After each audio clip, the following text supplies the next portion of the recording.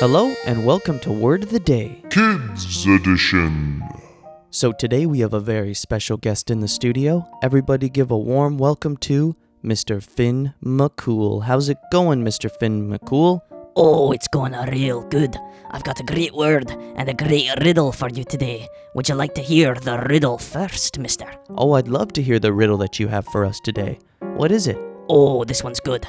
The more you take, the more you leave behind.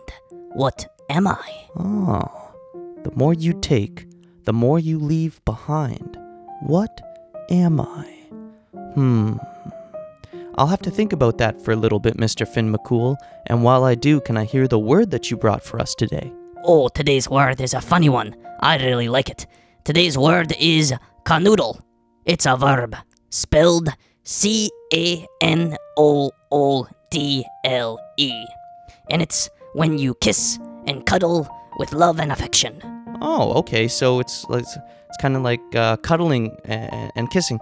Can you use it in a sentence for me, Mr. Finn McCool? I don't quite get it. Oh, sure.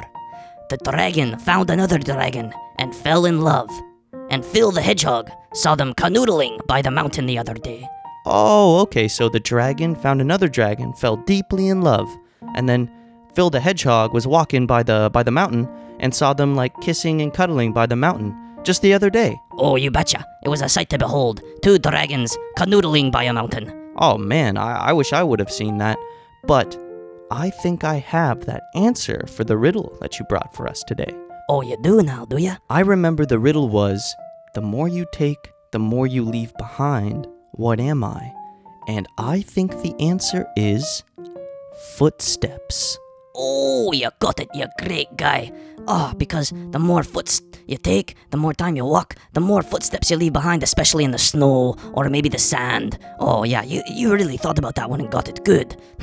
I'll try to stump you again, but I gotta go back to Finn McCool land and get another word and another riddle. All right. Have fun, Mr. Finn McCool. The kids' word of the day today is canoodle. It was spelled Canoodle.